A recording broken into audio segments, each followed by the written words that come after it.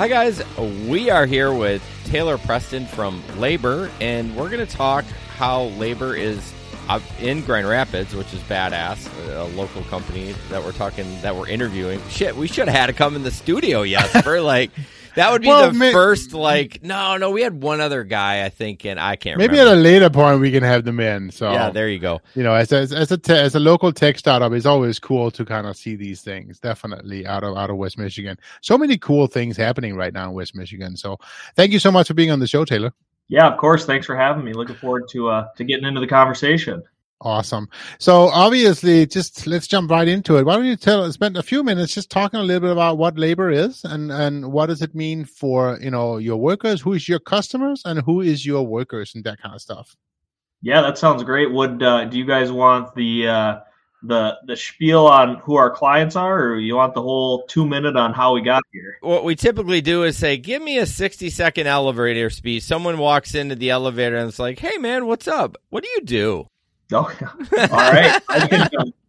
I can nail that one. I've got that one down now. So I could I bet I could do it in 15 seconds. Oh, so essentially, we're a gig economy provider of general labor to businesses. So on one hand of the platform, on one side of the platform, we've got our clients, which are local businesses in whatever markets we're active in, and on the other side, our other client, quote unquote, are the workers that we're keeping happy and letting them pick the jobs that they want to work with the businesses that are our clients on the other side of the equation. Okay. Very, very cool. So how does it work then? So I come in, let's say we always talk a lot about, you said you heard the show earlier, but we talk a lot about buckets. We talk about obviously our audience having a lot of different buckets. So how does it work if I want to add 1 or 2 buckets using the Labr show to what I can do? How would I go about doing that? Yeah, absolutely. So there's a quick onboarding process similar to the other gig economy providers. So download the app, Labr in the App Store, and then it'll take you through a quick onboarding. It'll take less than 5 minutes to do if you knock it all out at once. Okay. And then once you're through that and your account is approved, then you're active and you can go and select jobs. So we have jobs all over the place, all the way from 8-hour shifts in construction to 2-hour shifts packing boxes in a distribution center that needs to go out and everywhere in between, and all different types of jobs. So it's as simple as really going through the effort to go through the onboarding process, and then you can pick whatever jobs fit your schedule or your interest or whatever jobs you're looking to fill and make a little extra money. Cool. So the jobs primarily at businesses, or do you also have the jobs actually being out of homes? Yeah, so I'd say 98 are businesses. Actually, when we started this journey a long time ago, we thought it was going to be primarily residential, which is going to be a huge market. But we found that the businesses, just in the timing that we launched with the labor shortage, it's a lot easier to sell one business on your service that they'll use it every single day than a homeowner that'll use it twice a year. So we've just kind of gravitated where the opportunity lies. Selfishly, I use it probably at least every other week on my own to keep my yard in order and keep my chores and all that stuff. So I think that will be a large piece of our business in the future. But right now, the opportunity is on the business side. Okay. So talk a little bit about the approval process. That was the main reason why I talked about, where is the work done? Because I would assume that if you're asking people to work in other people's homes, that the approval process might be a little bit more rigorous than if you're kind of quote unquote just working in a factory. I would almost assume that the risk might be a little bit higher. So, but talk about, what do you guys do? Do you guys do background checks? What do you guys do when it comes to getting approved? Yeah, absolutely. A great question. And you're spot on about the home loaner. It's just a lot more red tape, as I'd say. Not that it's bad. It's just a lot more steps. So on the business side, and when we onboard a worker into our pool, is they go through, download the app. Once they get the app, they get a welcome call, setting the expectations. A lot of people don't want to talk to anybody on the phone anymore. So that results in a voicemail, follow-up email, and then we provide everybody, the second that you sign up, you get a link to answer 2 very basic interview questions. It's like, tell me about yourself. And then, how do you take pride in your work? A very generic one. Both have 30-second answers. If and when you go through that, we review it, which, we're just looking for the outliers and people that are just trying to get through that really aren't anticipating working or don't really take a lot of pride in their work. And obviously being a startup that gets tweaked and improved almost a week, it feels like. Once they're through that, then we run them through a background check to make sure it's all good to go. And we've got a great partner on the background check side, so it's instantaneous, and the text prompts lead you through it, so we don't have to deal with our workers' private information, confidential information. Yep. And then that comes back almost instantaneously, and once all that's through, then we activate the account, and they can go in and accept jobs here. They could, if you have family over in Detroit, you could accept a job in Detroit because you'll be over there in 2 weeks, and so really from there on, it's up to all the workers to select the jobs they want. Okay, cool. So what's the process about what kind of jobs I can approve? What kind of jobs I can do? I mean, I know obviously a lot of is general labor, right? But is there any like limitations as a brand new sign up the kind of jobs that I can accept or how does that work?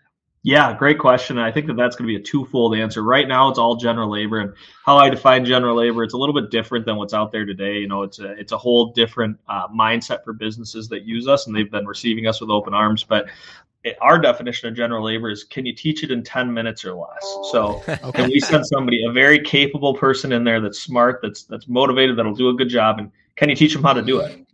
And if you can't teach it in you can't teach somebody how to use a chainsaw in 10 minutes, so you probably shouldn't be putting a chainsaw. No. I like that principle. You can, but they're not going to be safe with it. Right, exactly. It's bad for everybody involved with that. So, and that's another reason that we stay away from homeowners, because they think that everybody should know how to use everything. Right. But, sorry, I'll digress on that topic. But so yeah, it's really these businesses, they get it too. They know they've got a much better feel for what people are able to do, what they should reasonably expect. And then we've got a lot of stipulations around. We don't let people on ladders. We don't let them on scissor lifts. We don't let them use anything with a blade, no power tools, all those types of things. Now, the reason that I said it's kind of twofold, in the future, I can't wait till we get to the part where we have a true robust training program where we can really help our workers make more money. Hey, you get this badge level, now you make more money. Ooh, okay. So we're not there yet, but I'm thrilled when we're able to start rolling that stuff out, whether it's safety, whether it's higher skilled work, whether it's different verticals in general. It's just that we'll never go as fast as I'm hoping. We're 5 months into this, and wow. We're pretty pleased with where we're at, and there's a ton of room to become become even better. So we're looking forward to it. So there's two. Yes, go ahead, Jason. Let me ask a question. I'm gonna slap the shit out of you. I told him, I said, you can take the lead because I don't know as much about it, and he won't even let me get a damn question in. In his defense, they're all great questions. Oh, they are excited. So. There are a couple apps. We interviewed a guy, says it's called I Need a Hand.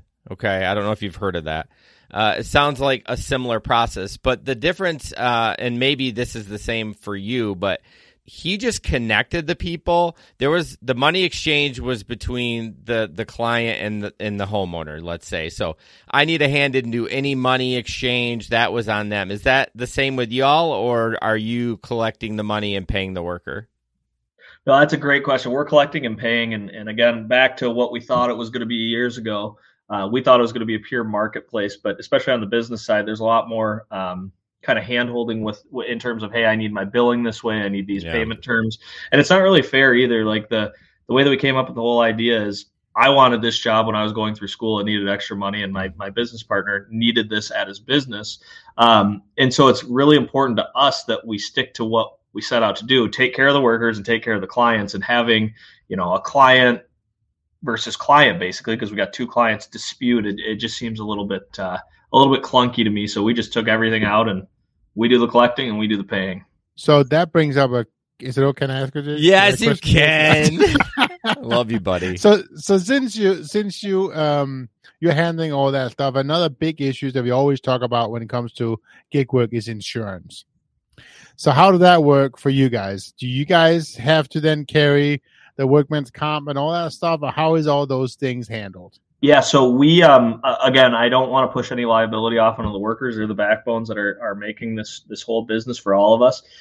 So we've got a general liability policy that's in line with our strictest clients. So if they say, hey, we need a $2 million umbrella, that's what we carry. And then for the workers that are out in the field, they're all 1099 contractors of ours. So we have an occupational accident policy, a pretty robust one that protects the workers in the event that they were to get hurt on the job. So while they're on the job at the client side, you protect them should anything happen. You got it. Okay, that's awesome. That's really awesome right there. What about payments? How quickly do you guys pay out and those kind of things? Yeah, so we pay out in 72 hours right now. Realistically, I would guess, and it's funny, the bigger the company gets, the farther I am away from having my finger on the pulse. But I think that it's in about 48 hours right now. Obviously, that's a big KPI for us to continue to shrink as people want money quicker. But we're right in the 48 to 72 hour window right now. So how do you make money? Are you charging the customer? Okay, so are you we'll just do business. Because that's what you're doing. Are you charging the business the fee? Is the pay getting docked from the worker, or how does that work? Yeah, great question. So we've got set rates, set hourly rates with clients, set hourly rates with workers, and then we take the spread. So we've got a whole team that's dedicated. We call it the service team. So if a worker gets to a job and they can't find you, Jason, at the job site, they'll call us and say, "Hey, I'm looking for Jason all over the place." And they're kind of, I don't know, air traffic controllers, making sure the job is moving. And so we've got a pretty big support system in there that makes sure that everything's going smooth. And then on the worker side of things, we've got a sliding scale based on how many jobs, and the rating is really how many jobs without issue have you had? Because when we send 10 people to a job site, nobody wants to rate 10 workers. So we've got a scale. The more jobs you do without any schedule issues, the more jobs you do without any complaints, the higher your rate goes. And then it's just a flat hourly rate. So like the job posting will say, "Hey, this is a 6-hour job, estimated 6-hour job across town." And you already know your hourly rate, so you can estimate what your total shift income is. So no matter what the job you accept, your rate is your rate.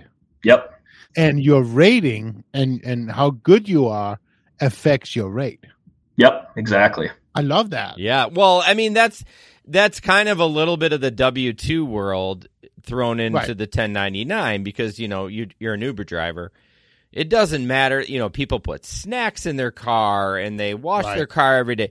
No, Uber doesn't care. You know what I mean? You're not getting rewarded because you have a clean. Now, there are some point system and rewards, but they're not monetary rewards. They're usually like, whatever, I don't know, you can go to college or something, which I guess is monetary.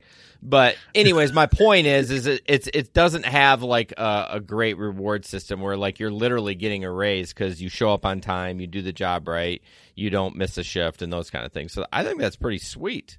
Yeah, I know. Yeah, we want it to be predictable too. One of the constant pain points that we hear from our fellow gig partners / competitors is the unpredictability of, hey, when I accept a ride, a delivery, what does that mean in terms of time? And then how much money am I going to make? So that was, I wish we could take credit for it, but that was just it's amount of hours times your hourly rate. And so that's kind of, that shook out. Can you imagine, Jason, if your rating, if your driver rating would affect your rate in Uber? Yeah. Well, I mean, I would think I would work harder. I mean, not absolutely. that I have a good work ethic, for my W-2 job, and I do for gig work too, but if I knew that I could get paid more per mile if I had a better rating, oh shit, like that would be a game changer. So is that scale public to people so they know that once they reach this point they're going to get this, and once they reach that point they're going to get that, or is it okay, so that's just a model that they can follow. And the scale is different depending on the job, right? Not yet. Nope. It's all just one bucket right now. Okay. And I would think another 6 to 12 months before we get there. And I don't even mind saying it. We're at $15 to $20 an hour. And we have bonuses along the way. So more jobs you do, the better. And then, again, we couldn't have drawn up a better opportunity for ourselves, but with all the gas prices going on right now, I know, we've unintentionally we've never really looked to steal gig workers, and I know there's plenty of room in the space for everybody, but we've had a lot of drivers coming to us recently because we just paid the flat rate. There's no wear and tear on a vehicle, no gas, no nothing. Yeah, it's funny you bring that up because I even had said, maybe I didn't say it to Jesper, I may have said it to somebody else, I don't know, but I got a friend that delivers Little Debbie through West Michigan, and I was like, bro, what this winter, like I could use a couple of days because the gas, I mean, like the wear and tear, whatever. My truck's got 250,000. Like it's a tank, man. I don't care. But it gets 17 miles to the gallon. So like $5, I'm like, I need a little bit of supplement that is guaranteed money. You know what I mean? And I'm not paying all that gas money. So that's pretty sweet. I love it. Well, 250,000 miles. Congrats on buying a Ford. Oh, no, sir. That would be a Honda. A Ford wouldn't make it. My mother-in-law has a Ford, and that thing's falling apart so much. It's like 106,000 miles. Now, it doesn't mean I haven't put money into my Pilot, but there's no error lights on my Pilot. It looks just like it is. It's because you covered it with black tape. No, they're all red. They're all red. They're not orange. They're blinking. No, they're not. So, from the client perspective of the companies, what sets you up? Why? How are you different than a temp service? The Gig Economy Podcast will be back after a quick break. You love listening to podcasts, but have you ever thought about starting your own podcast? Maybe you want to build a brand, grow your business, or are looking for an excuse to talk about your favorite hobby. Whatever your reason for making a podcast, Buzzsprout is the place to start. Since 2009, Buzzsprout has helped over 300,000 people launch their own podcasts. Buzzsprout walks you step by step through the whole process and will give you powerful tools to start, grow, and monetize your podcast. Ready to get started? Click the link in the show notes to get our free step-by-step guide to starting your podcast today. Yeah, great question. I actually heard the best description. We got referred to a different client recently, and they, in the email, the guy said, "Hey, the best comparison I can say is imagine Uber and traditional staffing have a baby." And so the reason that I mentioned that is my whole outlook on the economy right now. Everybody's talking about how there's not workers, and there aren't workers that want to work the jobs that businesses want them to work, but there's plenty of great talent out there that's willing to work hard. We just now have to get around the corner of catering to what their needs are. They want to be paid quickly. They want flexible schedules. They want to work with, in our case, a lot of people actually like working with their friends. So us being able to deliver that to the workers, if we get somebody to a job site for a client, they rarely ever leave us because they're so impressed with the caliber of people that we're sending there. And the whole thesis is there's plenty of people that are great workers, but they're not just going to work for minimum wage in horrible conditions. Yeah, that's so true. I mean, I see there's a website or a Facebook page called Gig It Done, like Gig It Done Kent County, or depending on what county you live in. And I don't know who started it, but it's, you can post, "I need this done." And people are asking, desperate for workers, but some people are posting like, "Yeah, we start at $12 an hour." I'm like, bro, you're not going to get anybody for $12 an hour, especially a W-2 job where, you got taxes. Like, it's not going to happen. So, yeah, the workers are out there, but they've just decided, you know what? I don't want to work a traditional job. I want flexibility, and these companies better jump on board. Otherwise, it's going to be rough. Yep. When they want different things, they don't want to do the same thing every day. Right. Yeah. Right. So one thing that just came to mind, and I don't know if you've given this any thought at all, but do you think that once fruit picking season starts picking up, do you think that's going to affect your business? I'm gonna jot that down right now because that's such a good thing to consider. And I think there are actually a lot of industries like that do impact it, and specifically you get the seasonal migration up from Mexico, and you get all the visas and all that stuff. So that has definitely been in our first year a learning experience for us, but I wouldn't say it's make or break. I mean, you think about the space of, okay, so you got Uber and Shipt and all those companies that are just drivers, and how massive drivers only is, and then you layer on an arena where everybody works pretty much. Over 18, you work. So there's just so many different areas for opportunities. When I think of the fruit pickers, when I think of a lot of landscaping down south, construction, all the visa programs, they've been doing it that way, a lot of them for 10, 20, 30 years. And that's great. We're not trying to rock the boat there. There's such a massive playing field for us to play on that I'm not too concerned about losing quote unquote workers out there, losing client demand. Because a lot of the businesses that are choosing to use us, I'd say, this is a guess, but I'd say about 50% use regularly temp staffing services. Another 50% would never consider a temp staffing service, whether it's a stigma, whether it's a misunderstanding, or they just didn't have a good experience with it. And they're coming over to use our services because of that. So part of it is playing in the trying to get people to change the way they're working on, but that isn't our model. Our model is, hey, we think we have a better mousetrap and we'd love for you to work on it or to use it with us. Does that answer your question? Absolutely. No, absolutely. And I was just, I guess part of it was exactly that. It was like, how do you anticipate seasonal work to kind of affect your model? Well, I mean, I'm a seasonal worker. I do lawn fertilization. I work from mid-March to you mow. I do not. That's a joke. For years they say I mow. I'm like, I'm not a mow jockey. I am a licensed pesticide applicator, damn it. No, I've done that for like 20 years. So come like the end of October, I'm, and since gig work came around, I've been doing full-time gig work. That's all I do. Right. So this actually makes me excited, especially with the gas prices. I mean, yeah, is 15 great?